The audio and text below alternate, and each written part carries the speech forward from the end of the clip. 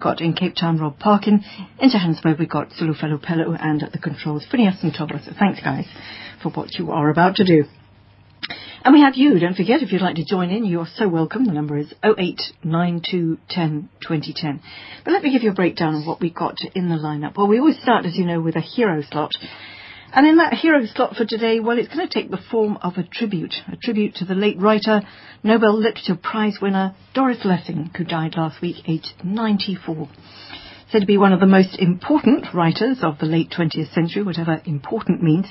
But we'll be talking to writer, trainer Colleeen Crawford Cousins for her overview and for her personal experience of this rather extraordinary and a formidable woman's life and writing. So looking forward to that one.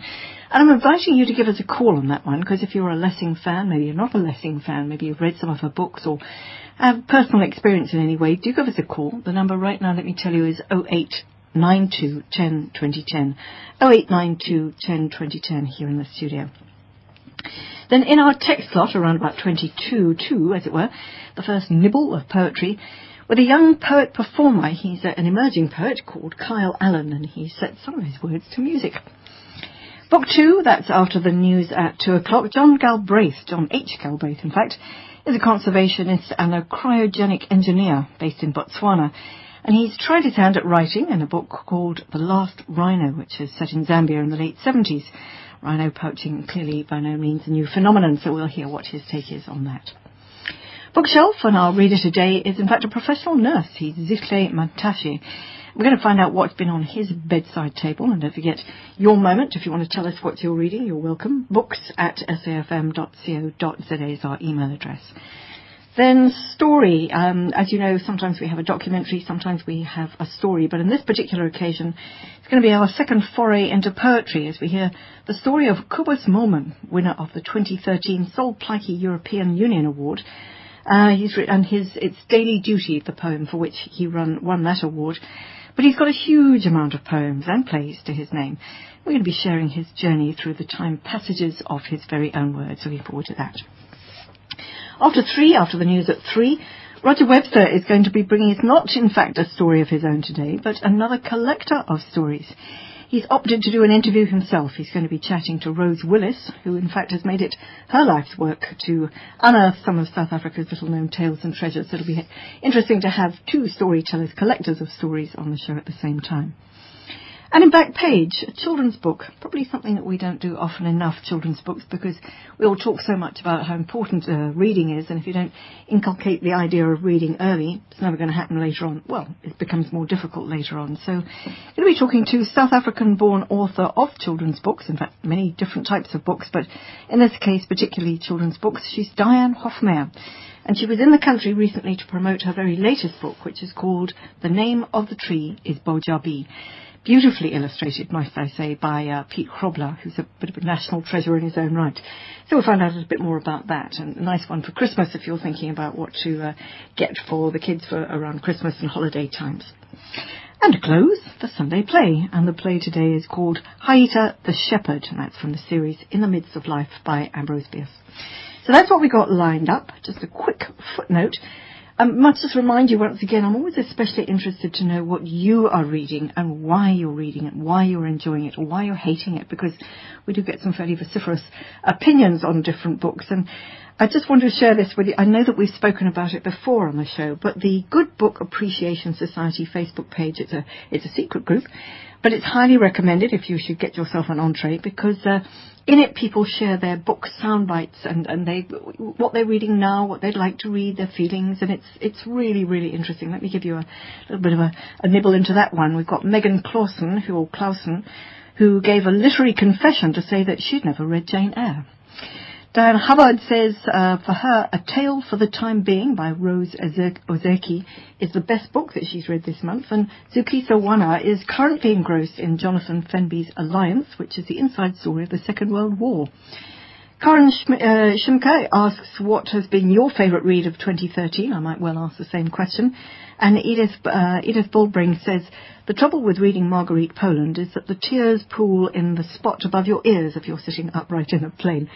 And Johnny Liebenberg says, though, No Violet Bulawayo's We Need New Names was absolutely dreadful. So there you go, each and every one to their own taste. And they've also given a guide just now on a guide to 12 titles for Christmas gifts. And I think perhaps if there's a little bit of time later on, I might read you what those titles are. So stick around and listen carefully. And don't forget, if you'd like to let me personally know what you're reading, what you're loving or hating, you're welcome. The email address is books@safm.co.za. Books@safm.co.za.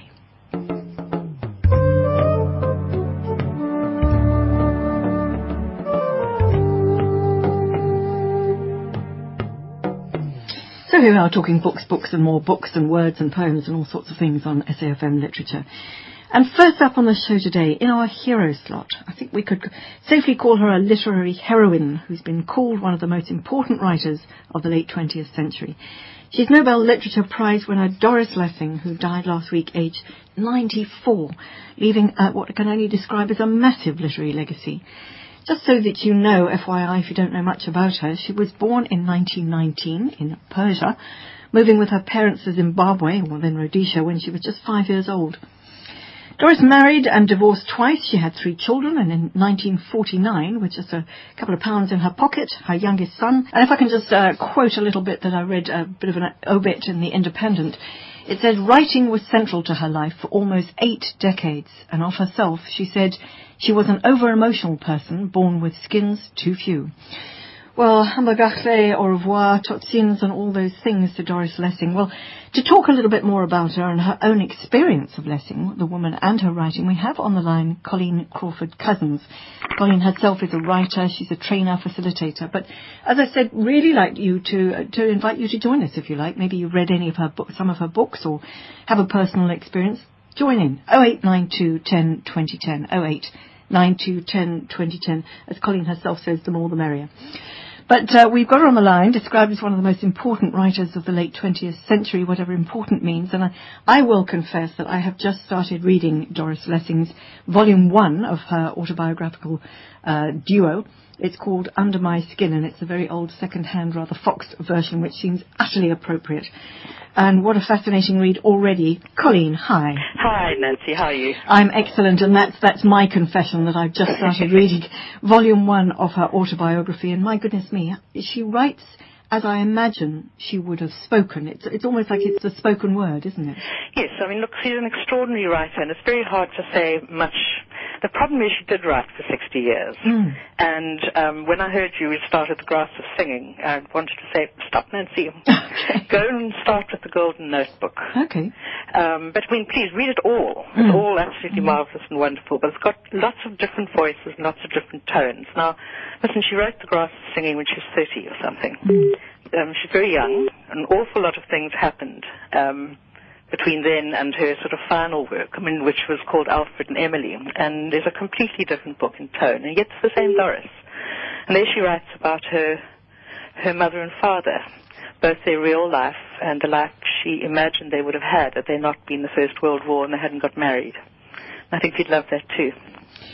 You know, we're hearing a little sort of beep on the phone. I'm not sure if there's I wonder if we should call you back, Colleen. It now suddenly seems to have stopped, doesn't it? Okay. Yeah, I can't hear anything. No, all good. Yes. And that was her sort of final work. And I mean, the tones are so different and the voices are so different. But I think what Doris Lessing did was she wrote her way through life. She was a great believer in the total value of experience, and experience thought about and reflected on. And I think writing was her tool of doing that. So she'd write herself through crises, like getting older, losing love. A lot of those novels, I think, are her wrestling with what is a deeply female and deeply human experience. You know, she was rejected being called a feminist in a sort of narrow way. Of course, there are many feminisms, but she is someone that you read as a woman and you feel enormously encouraged by. She didn't write about it.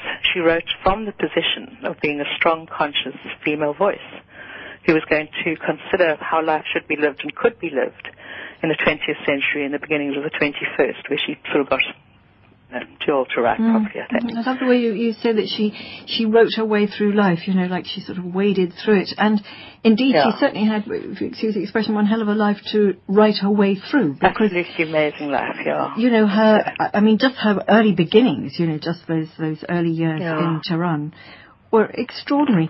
Did she keep journals? Because, I'm just reading, I haven't started The Grass is Singing, but on your advice I now won't. I'm going to finish her biography, or her autobiography first.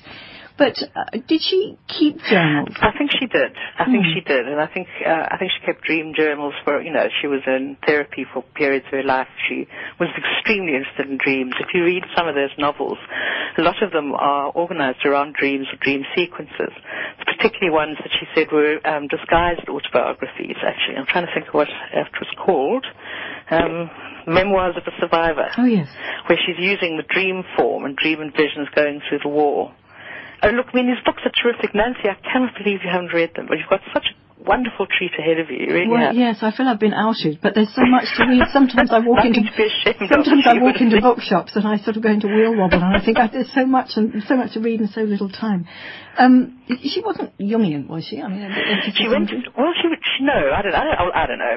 Look, this is someone who lived a huge, rich life, who engaged with all the kind of intellectualisms of the day. She knew Ronnie Lang. This is taking us all back a long, long way, when everybody in London was thinking about alternative approaches to psychology. She was certainly interested in Freud and Jung and so on. This was before her Sufi days, She became very interested in the works of Idris Shah, which also, by the way, Nancy, I don't understand, but they're terrific, especially the Mullah Nasruddin series. You've got to read them. But I think she was a bright, lively mind, tremendously engaged with the zeitgeist of her time. So she would have read everybody, thought about everybody. Yes, just on the topic of psychology, I'm just trying to find the bit here where she talks about her own childhood, which was deeply unhappy. In fact, here it is.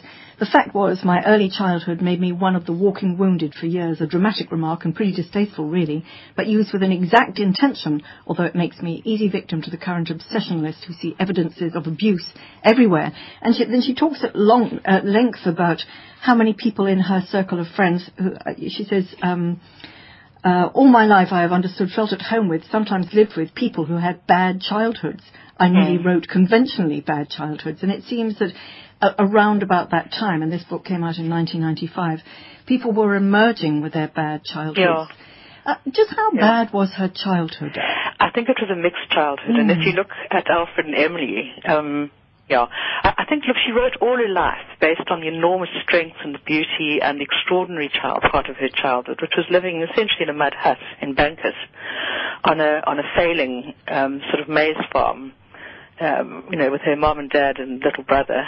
And I think the problem was her mother was a tremendously talented and terribly frustrated woman who was stuck in a mud hut with a guy with one leg whose farm was failing.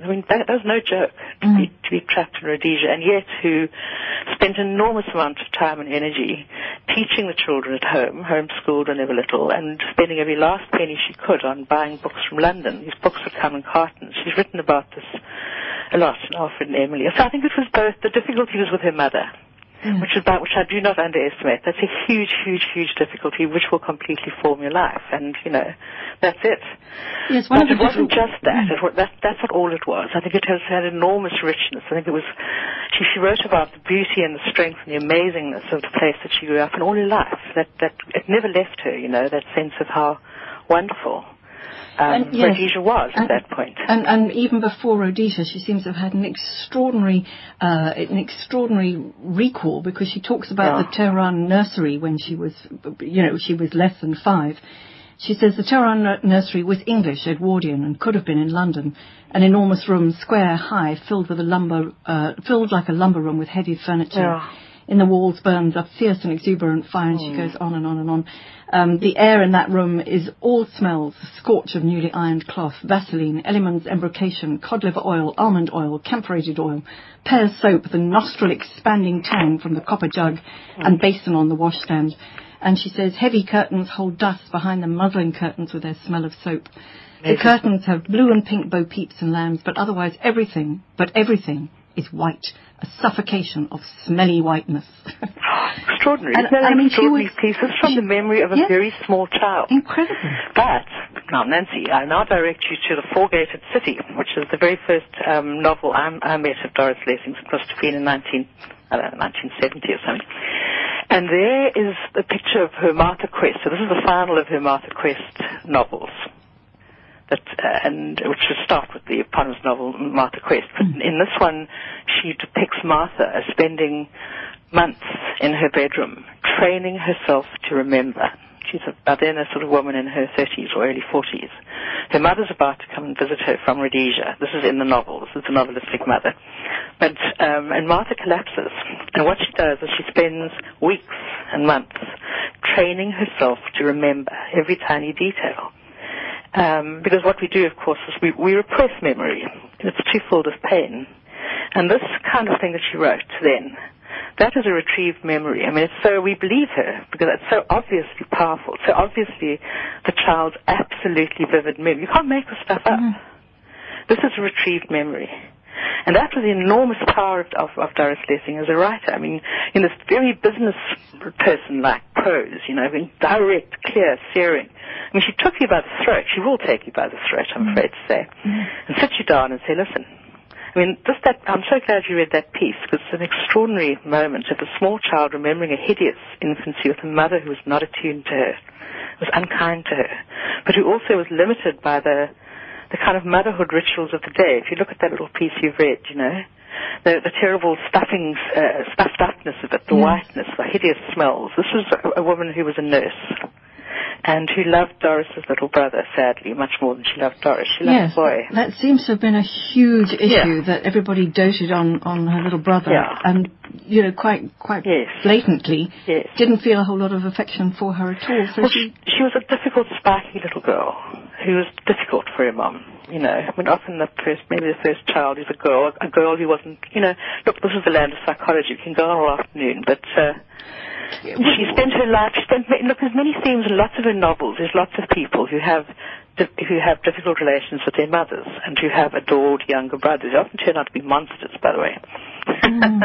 Think of Love Again. You haven't read that either. What a treat, Nancy. Well, I'm looking at by the same author, a whole page full of different titles, thinking, gee whiz, you could spend your whole life reading. Look, she wrote about 50 novels or something. I mean, look, they're not all the same, actually, but that's how I want you to start with the Golden. Just before we leave the psychology of Doris Lessing, which, as you say, could keep us very busy for a very long time, and I feel very, very ill-equipped to be talking about this, but from what little I've heard, she was also a difficult, spiky woman.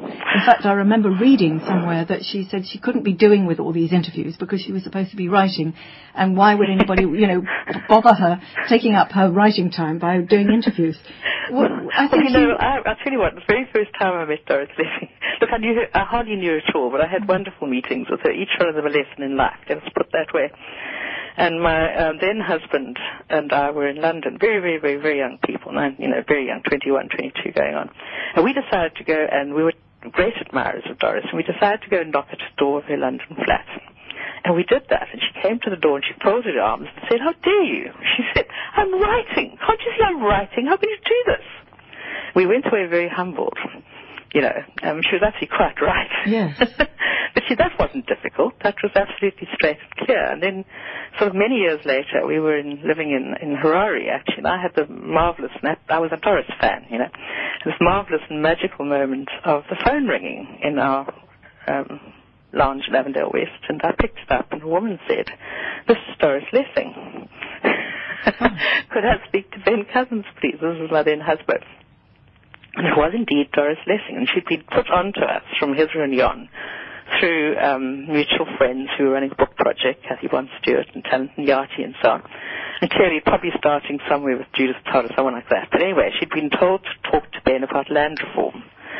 And she ended up taking us both out to lunch. The most delightful person you couldn't imagine. But I want to tell you, no, not spiky, clear. And she was enormously encouraging to a young woman. I felt enormously liked, appreciated, and encouraged by her. Did you remind her of the day that you knocked on her door and she sent you away? Or did you let that go? I didn't have the guts right then, actually. I should have, but I didn't. And then she came back to Zimbabwe a few times. She was writing her books, her book African Laughter, you know.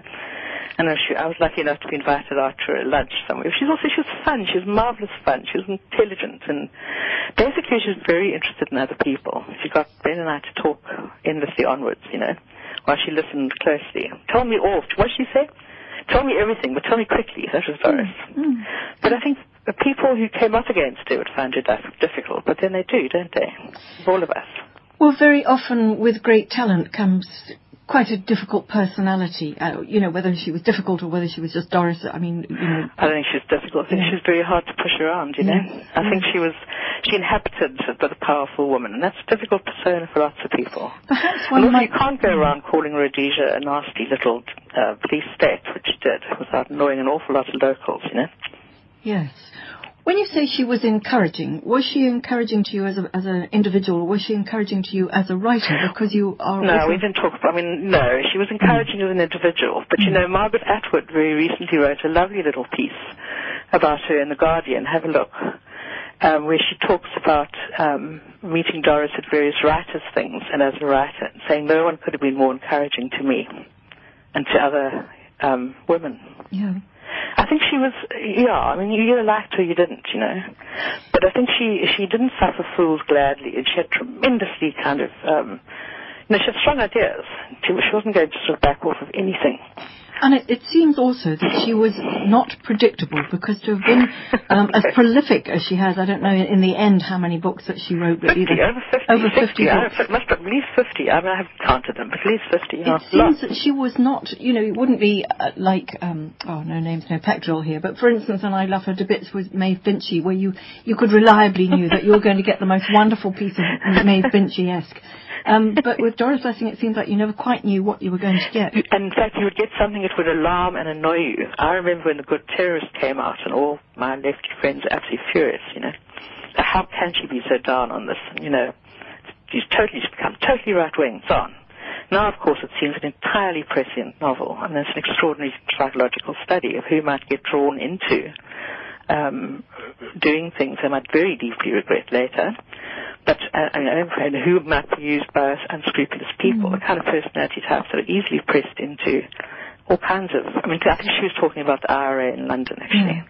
So, again, amazing. She was very prescient. She shot into science fiction, and everyone said, how dare you? Science fiction is not a respectable genre. Real writers don't... why do you think she only won the Nobel at the age of 80-something, you know? Ridiculously late for a woman of her... or a writer of her caliber and contribution. Well, they might have found her a bit spiky. Didn't she turn down the Dame of the British Order because she didn't like the name Dame, and she just thought it was a little bit unnecessary? So she was not to be messed with. Not to be messed with, Colleen, we're talking, let me remind listeners who have no idea who Doris Lessing is, that we're talking to Colleen Crawford Cousins about the unbelievable Doris Lessing, who wrote over 50 books of all manner of different genres, and the fact that she wrote a 2-volume, her own autobiography within 2 volumes, in itself speaks volumes. But, Colleen, can you give us a sort of a dummy's guide to Doris Lessing? I mean, you're telling me what I should and shouldn't read, because there are, she wrote in different, there were the novels, there were the short stories, there were the sequences. There's the Canopus in Argos series. That is worth a read, people. Just explain to me what Canopus in Argos archive series means. This is tremendously challenging. Okay, it was written, I've got it in front of me here. It was written in 1979. The first one was called Shikasta, Ray Colonized Planet 5, Canopus in Argos archives. So it's purporting to be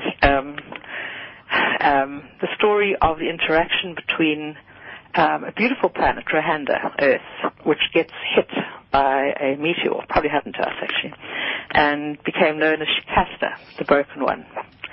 And there's Canopus, which are the sort of good guys somewhere. I can't remember the other lot. There's another planet who are also involved in, politically, really, with this planet Shikasta.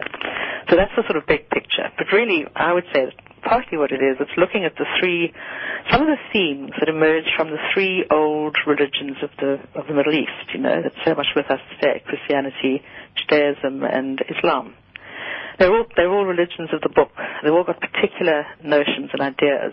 The prophets and the Messiah and right living and right thinking and the end of days and so on.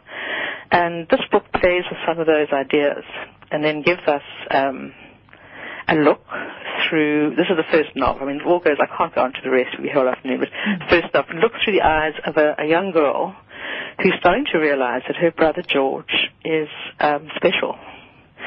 He's special. We know actually he's from Canopus. He's come to Earth many times, and he's basically a prophet.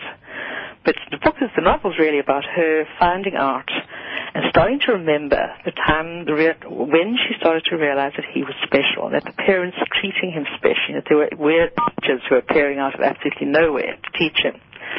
And then it goes on to look at the fate of the damaged planet, Shikasta, and what is necessary or what is needed.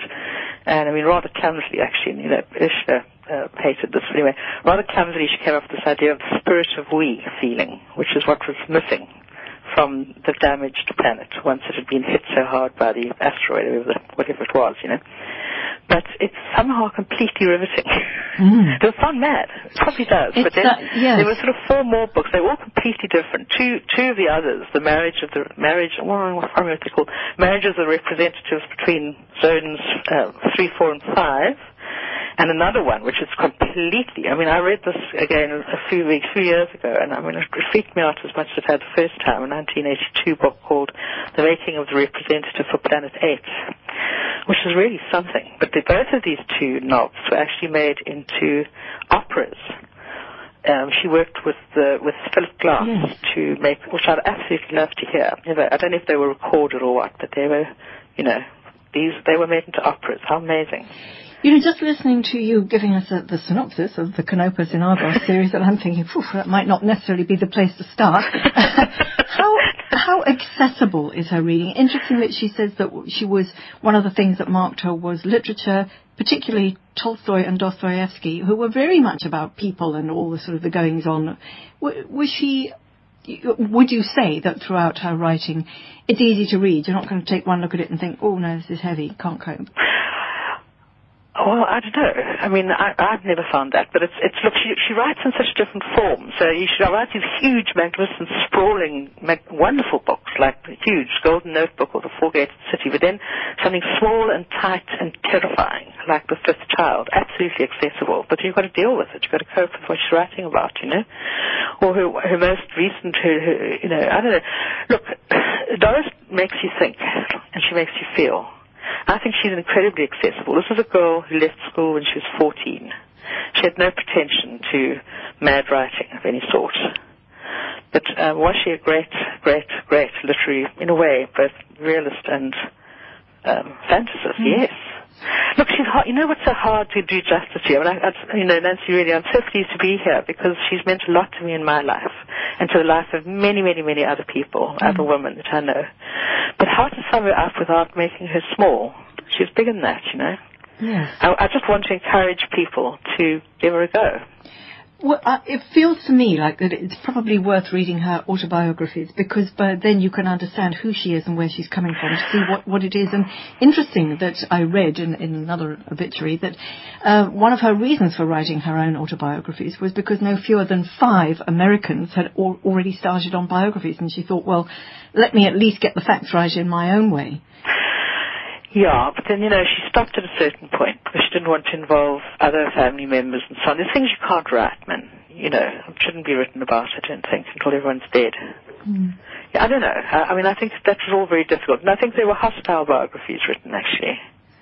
I read one of them by someone called Carol Klein. I read bits of it, but it left me with a lasting horror, Imagine if a hostile biographer gets hold of you. You know what I mean? Yes.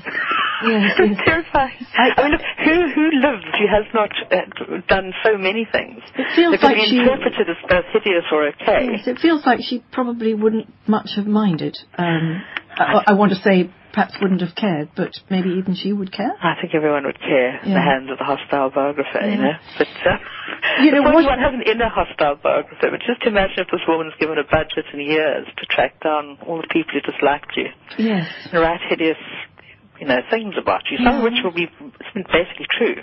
Well, it's a wonderful thing that she received the Nobel Prize for Literature, because it seems that, you know, at last, finally, she was recognised in a global way. And I suppose that brings me to the last point. Well, hardly the last point, but the last point for the moment. Yes. Her relevance today. A lot of people will know all about Doris Lessing. A lot of people will have absolutely no idea who she is and whether or not she's sort of relevant.